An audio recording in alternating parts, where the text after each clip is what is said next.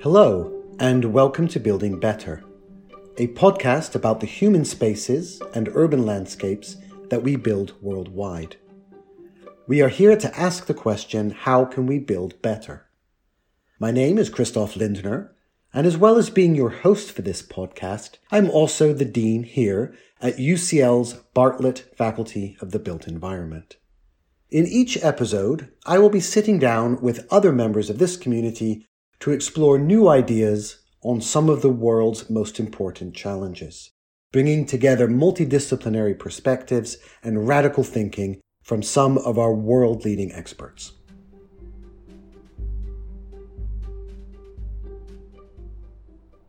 In episode 2 of this series, we're going to be looking backwards to look forwards.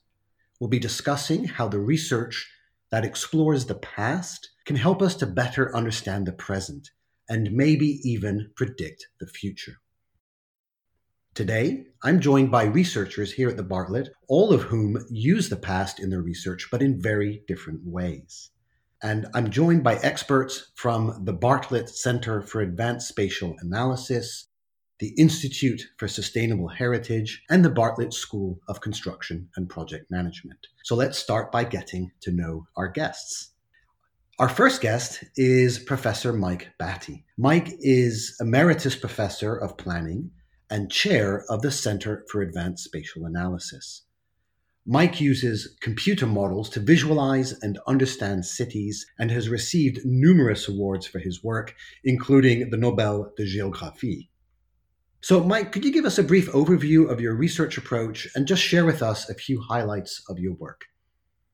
Okay, Christoph, thanks very much for the introduction. I've worked on computer models of cities almost from the beginning. I sort of met the pioneers in the 1960s when I was a graduate student, and have worked on building computer models of how we can actually predict the location of things in cities. So we're very involved in transportation, movement, things of that sort. And of course, as computers have developed over the last 40 years, there have been dramatic changes in the way we're able to do things in terms of computing. Essentially, we use the past, basically, because to some extent we begin with present cities. We try and simulate and predict how the present relates. And of course, how the present, of course, is built on the past in that sense. And then we use our models to make conditional predictions. We can't forecast the future. That's magic, basically. But what we can do is we can ask what-if questions. So that's really what I've been doing for the last 40 years or so. So you've been working with computers since they first became available to academics and the public. And of course, computers have changed a tremendous amount over the last 40 years. In your work, how have those changes affected the kinds of questions you ask, the kinds of projects you undertake? In other words, as computers have developed, how has your work developed with them? Okay, well, we began, of course, as I said, almost at the beginning. And the computers I used the Atlas one when I was a student in Manchester. And we punched tape, basically. We punched all our programs on tape. We then took them across to the computer center.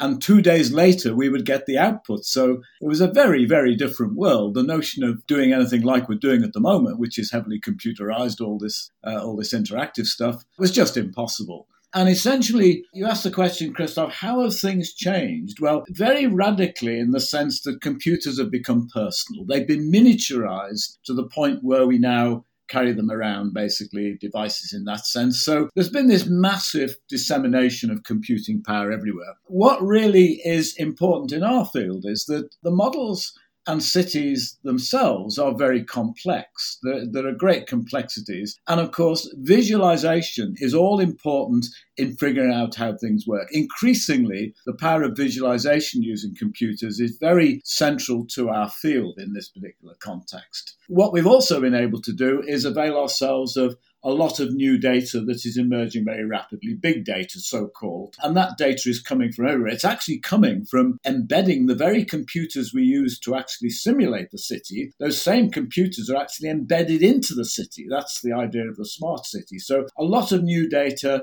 particularly mobility data, is actually coming from this kind of computation. So data visualization and What I should say too is that theory is still very problematic. Cities have got ever more complex as time has gone on. And in a sense, our theories are always a little bit behind in that sense. So the great challenge is to develop new theory as well as being able to simulate and use new data.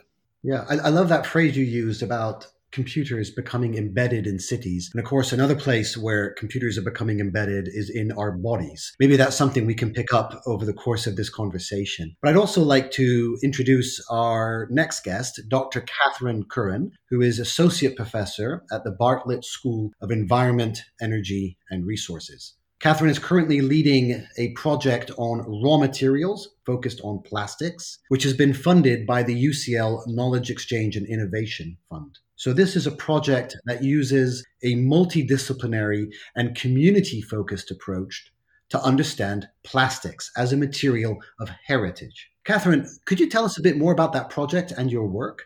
How is plastics heritage? Yes, thanks, Christoph. I'm based at the Institute for Sustainable Heritage, and my background originally was in chemistry. So a lot of my research focuses on studying the degradation processes that happen in heritage materials.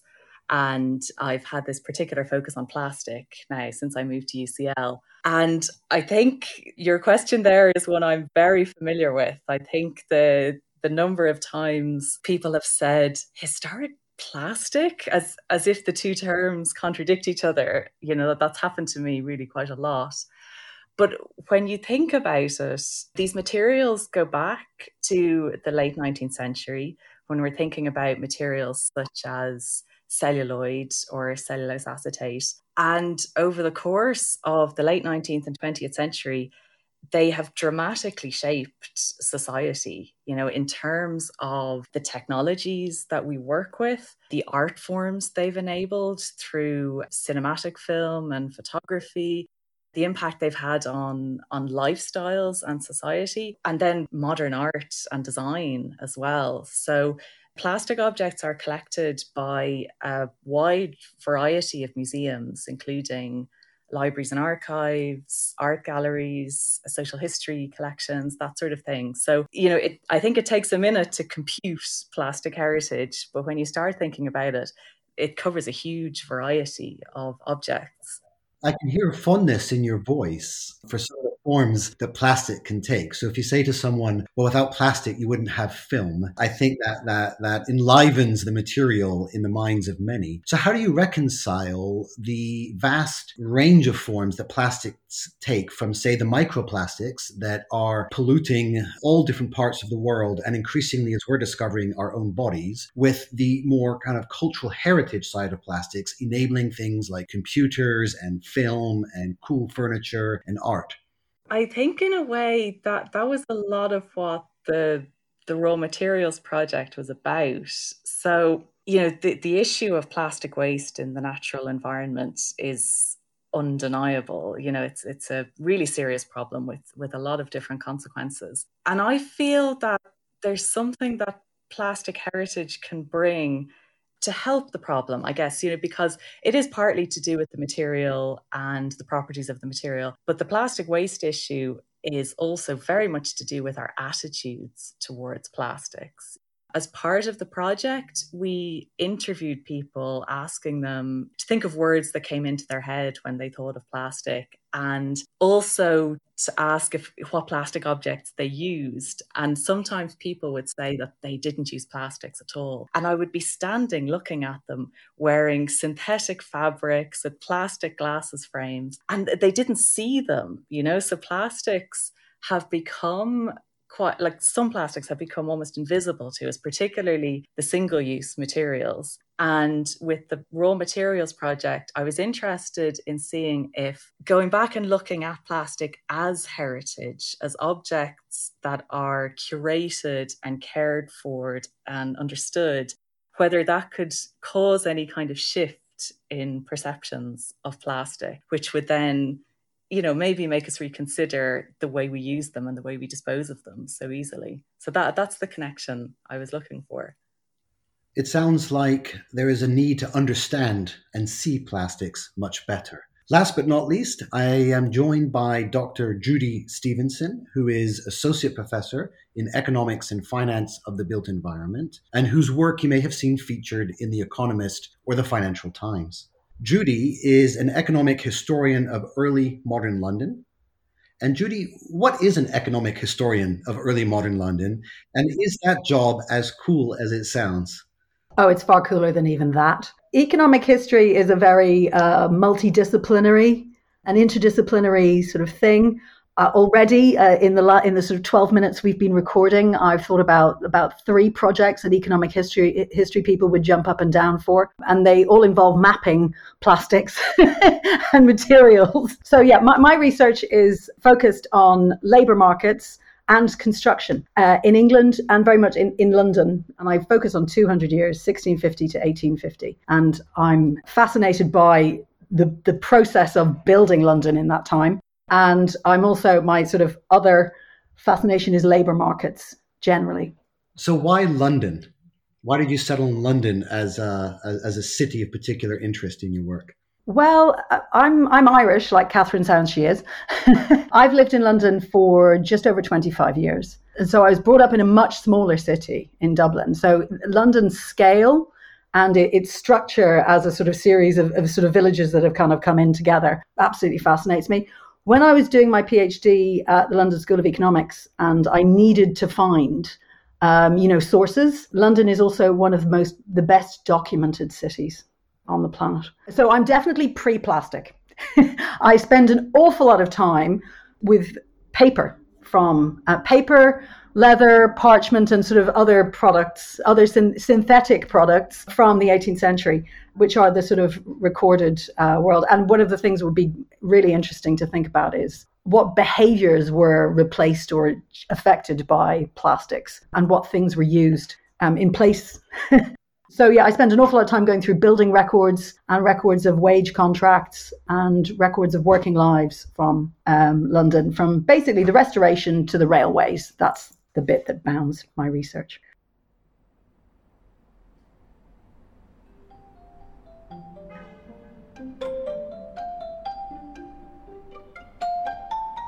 So hearing from all 3 of our guests today, already I think there's a fascinating interrelation happening, and it relates to plastic, paper, and digital data. These are all materials, or in the case of digital data, a slightly kind of immaterial materiality that we use to study and understand the world that we live in. And the big question that I want to put to our guests today, and it is a broad question, how do you study the past?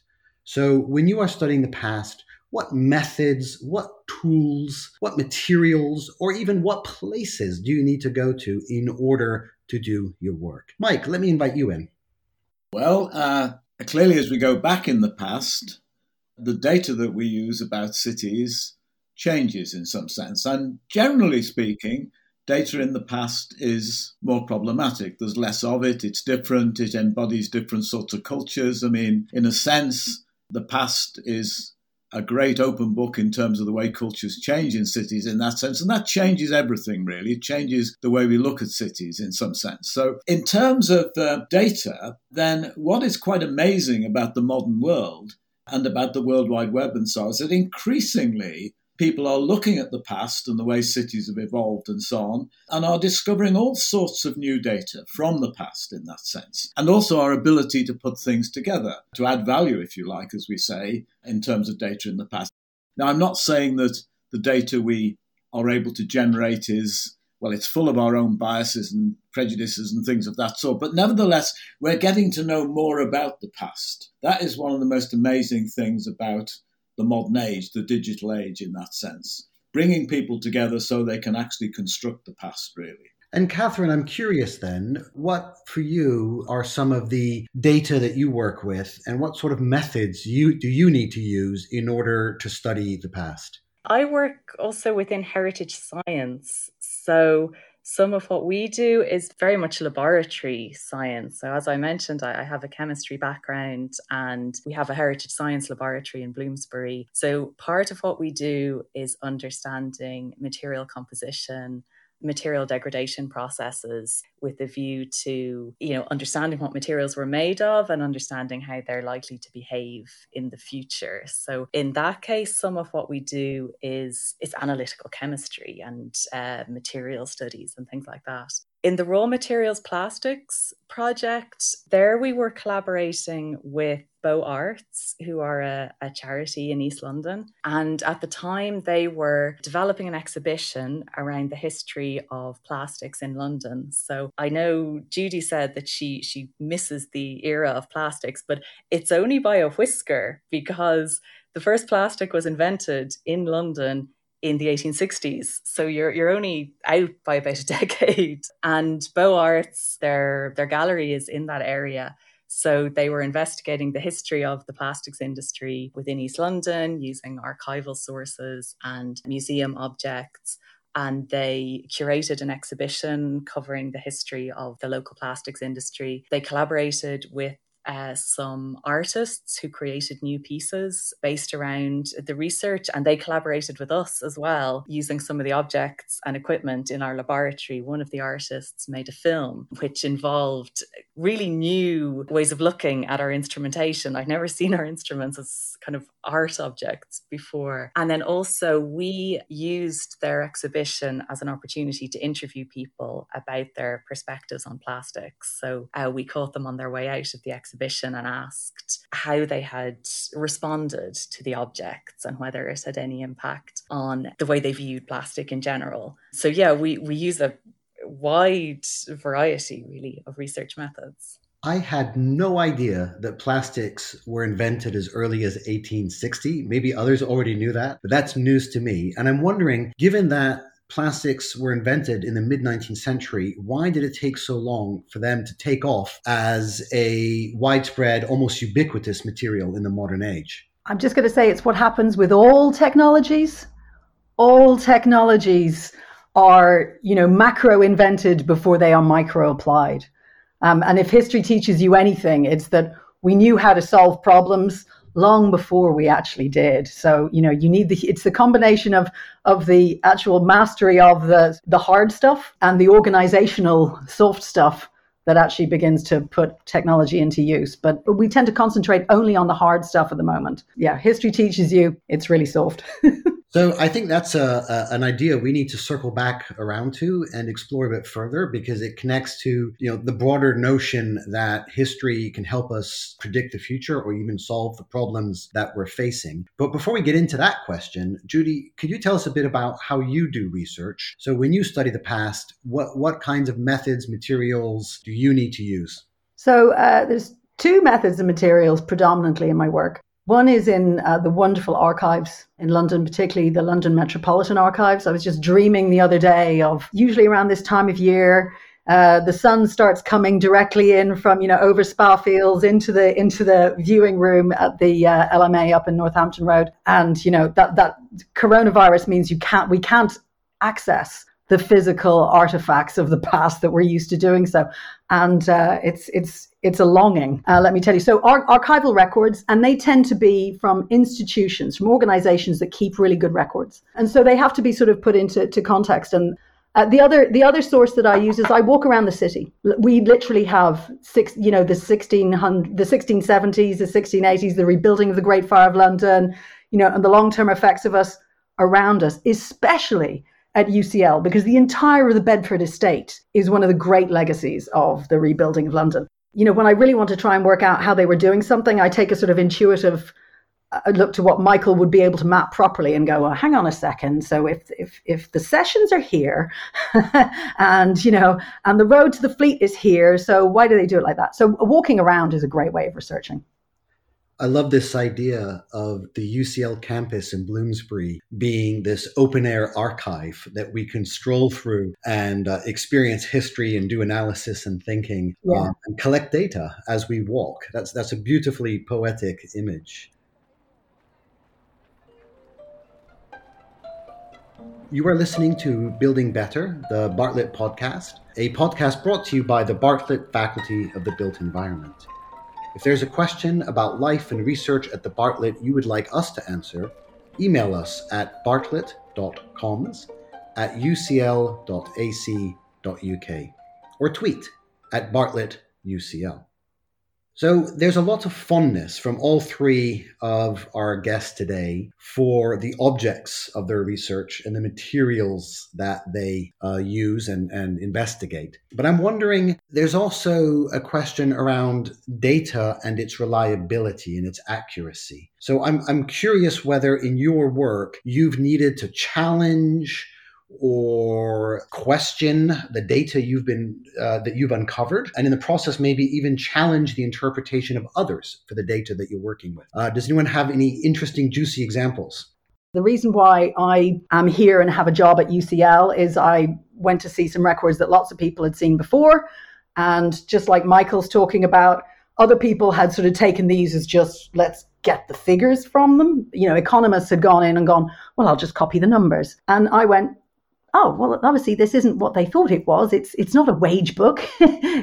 It's a set of accounts. And so the number here doesn't represent the money that was paid to the workers. The money represents the overall management cost of hiring that worker. What people got paid was 30% less of this figure. And this was 700 years of wage data have been based on the previous assumptions. And because they had been interpreted as wages before, economists had spent a lot of time trying to work out why England was a high wage economy and actually come up with, you know, a whole rationale or an explanation for why the Industrial Revolution happened off the back of this, what they thought was wage data. And it is when you say, actually, you're wrong about the wages, you know, this isn't what I think, this is what the records say.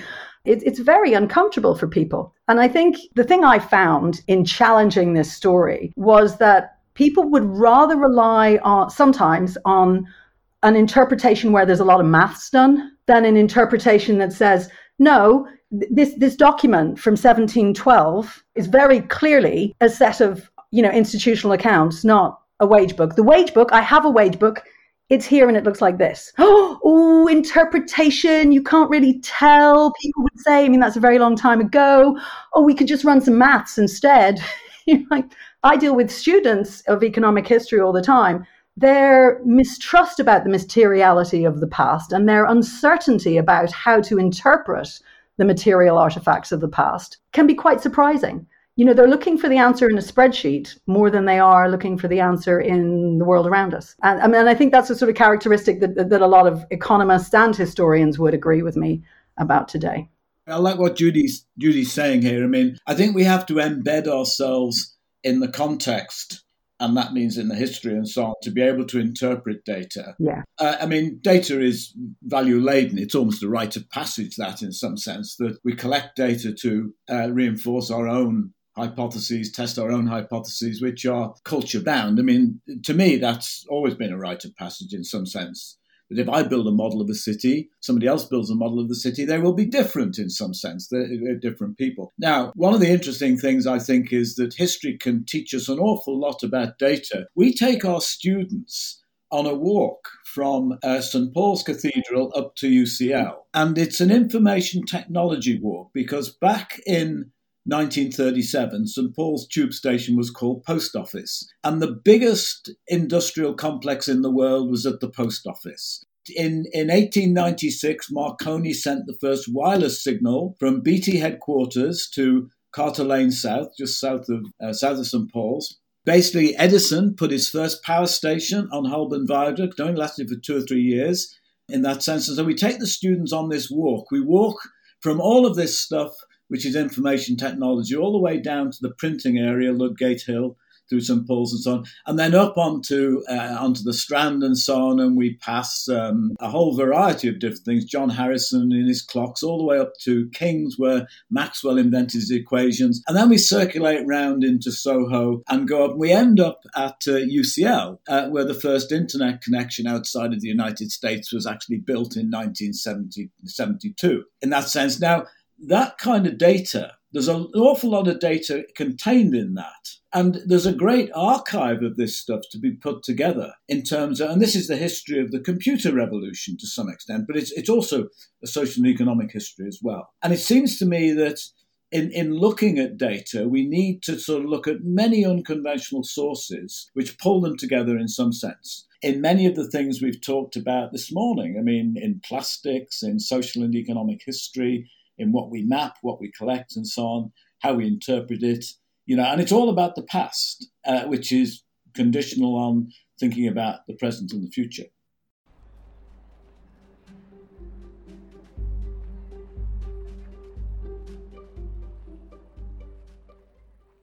So we're getting into some quite philosophical considerations here, that the future is about the past, but the past informs the future. Catherine, one thing we learned today is that plastics has a longer history than some of us realized. But one thing we do know is they have a much longer future than their history, because they're going to be around with us for a long time. So as you imagine the future study of plastics and imagine some of the challenges, opportunities that this material brings to our world, looking ahead, what advice or insights do you have?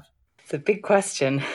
I think the insight I'd like to take from my existing research is just that I think we ought to look at our materials again. Maybe that isn't an insight for research, but more an insight for our behavior. I think something like the typical plastic soft drinks bottle, if you look at that in the context of drinking vessels through the ages, it's remarkable, this lightweight, transparent, resealable, not breakable object. But we see it as trash. And when it's used once, we discard it.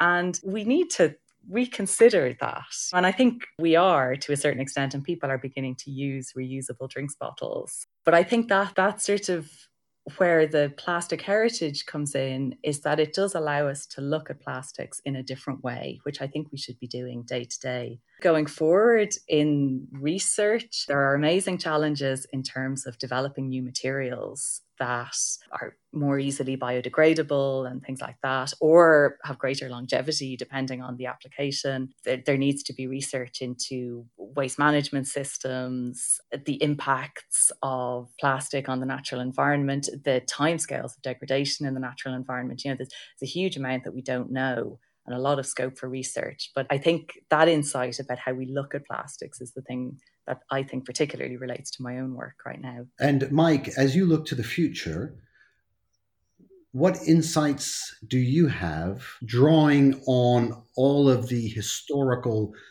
work that you've done? Well, I think one thing we can say for certain is that our view about predictability is changing very rapidly. That I know when I was a young boy in high school, really, we were taught really that science was magic and it could actually predict the future in some sense. I think that view is rapidly changing in a sense. Even physical sciences are problematic in this particular context. And so our view about the future is a bit different in that sense, that we can't predict it. But of course, what we do try and do in my area is to develop conditional predictions. What if, for example? And an excellent example, of course, of the unpredictability of things, and of course, in hindsight, we can always say we anticipated these, but it is indeed the pandemic, for example. That it's amazing what we've discovered about the pandemic over the last year that has been known throughout history, but we've forgotten it. So, for example, I know Judy would relate directly to this because her period starts at 1650. Well, of course, in 1665, about a third of the population of the city died basically through the plague. And people lived with the plague in that sense.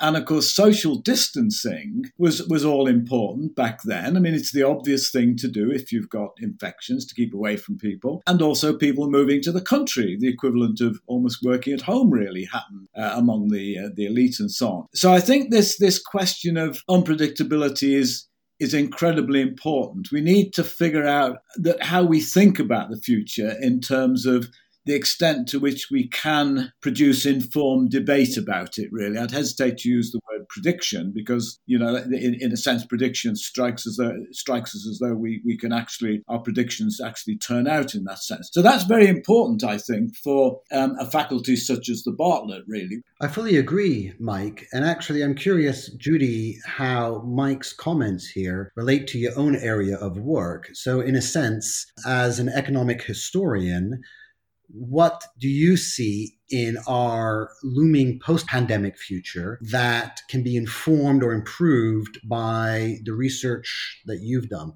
Well, one of the things I'm very interested in is contracts, between people and they're really about human capital. I'd like to just echo both what Michael and Catherine were saying. When you look at rebuilding, which is, something I'm very interested in, particularly after 1666, we really value what was put up in London after 1670. It's still some of our favorite buildings, some of our favorite artifacts. And when you ask the rich, the famous people with a lot of resources where they want to live and how they want to live, many of them will choose technologies from that period before they will choose modern technologies to live in and to work in. And that's a real challenge to an architecture school and to a faculty of the built environment, is why are we choosing stuff from 200, 300, 400 years ago rather than the modern stuff? And working in a construction school, I see project managers and designers and investors grappling with new technologies and modularity. They think modularity began with the Crystal Palace. I'm like, hello. His name was Nick Barbon, and the Romans cracked modularity. But the really interesting thing is, you can talk about materials till you're blue in the face. You can talk about what's happening with, plastics.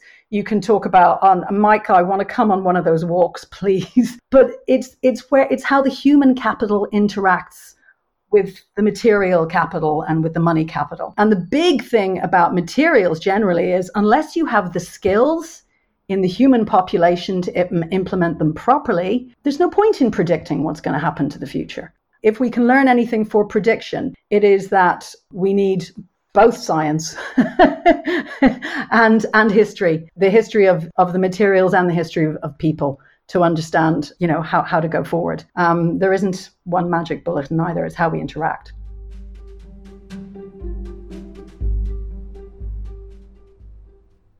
So I can't let all three of you go without asking you one last big question. Looking to the future, what is the one thing that needs to change so we can build better? Prior to the pandemic, there was quite a strong green agenda beginning in terms of mobility, more people walking, more people cycling and so on. Not only that, but changes to the notion of where we travel and so on.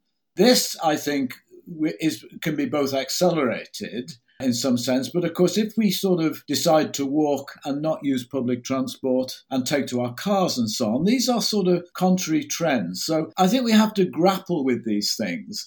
And building back better, I think, is to come to some conclusion about what they mean in this particular context. There are many other issues, of course, in this related to deprivation and segregation and things of that sort, which are influenced by it. But from my own perspective, this notion about will people return to city centres, to what extent, I mean, of course they will return in that sense, but to what extent this kind of intensities we've seen in cities will continue is all important. And I don't know the answers to those questions. They're unpredictable, but those are what we're going to have to grapple with, I think. And Catherine, if there's one thing that you could change to help us build better, what would it be?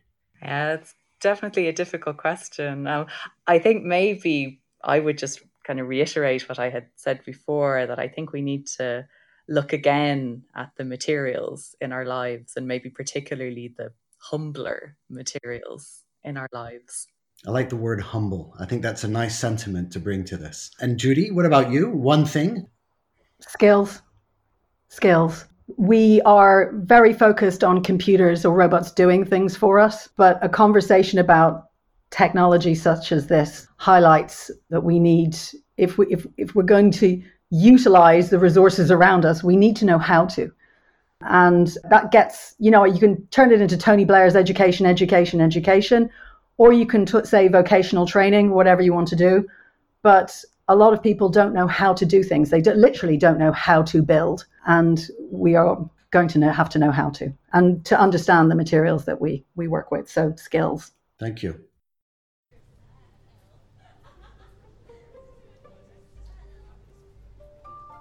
You have been listening to Building Better, the Bartlett podcast. This episode was presented by myself, Christoph Lindner, produced by UCL with support from the Bartlett Communications team, and edited by Karis Bradley. It featured music from Blue Dot Sessions, with additional sounds recorded by the UCL IEDE Acoustics Group, led by Professor Xian Kang, with Francesco Aletta, Andrew Mitchell, Simone Torresin, and Tin Oberman. I was joined today by Professor Mike Batty, Dr. Catherine Curran, and Dr. Julie Stevenson. If you would like to hear more of these podcasts, subscribe wherever you download your podcasts or visit ucl.ac.uk/Bartlett/Building Better. And you can follow us at Bartlett UCL. This podcast is brought to you by the Bartlett, UCL's Global Faculty of the Built Environment, and UCL Minds, bringing together UCL knowledge, insights, and expertise through events, digital content, and activities that are open to everyone. See you next month.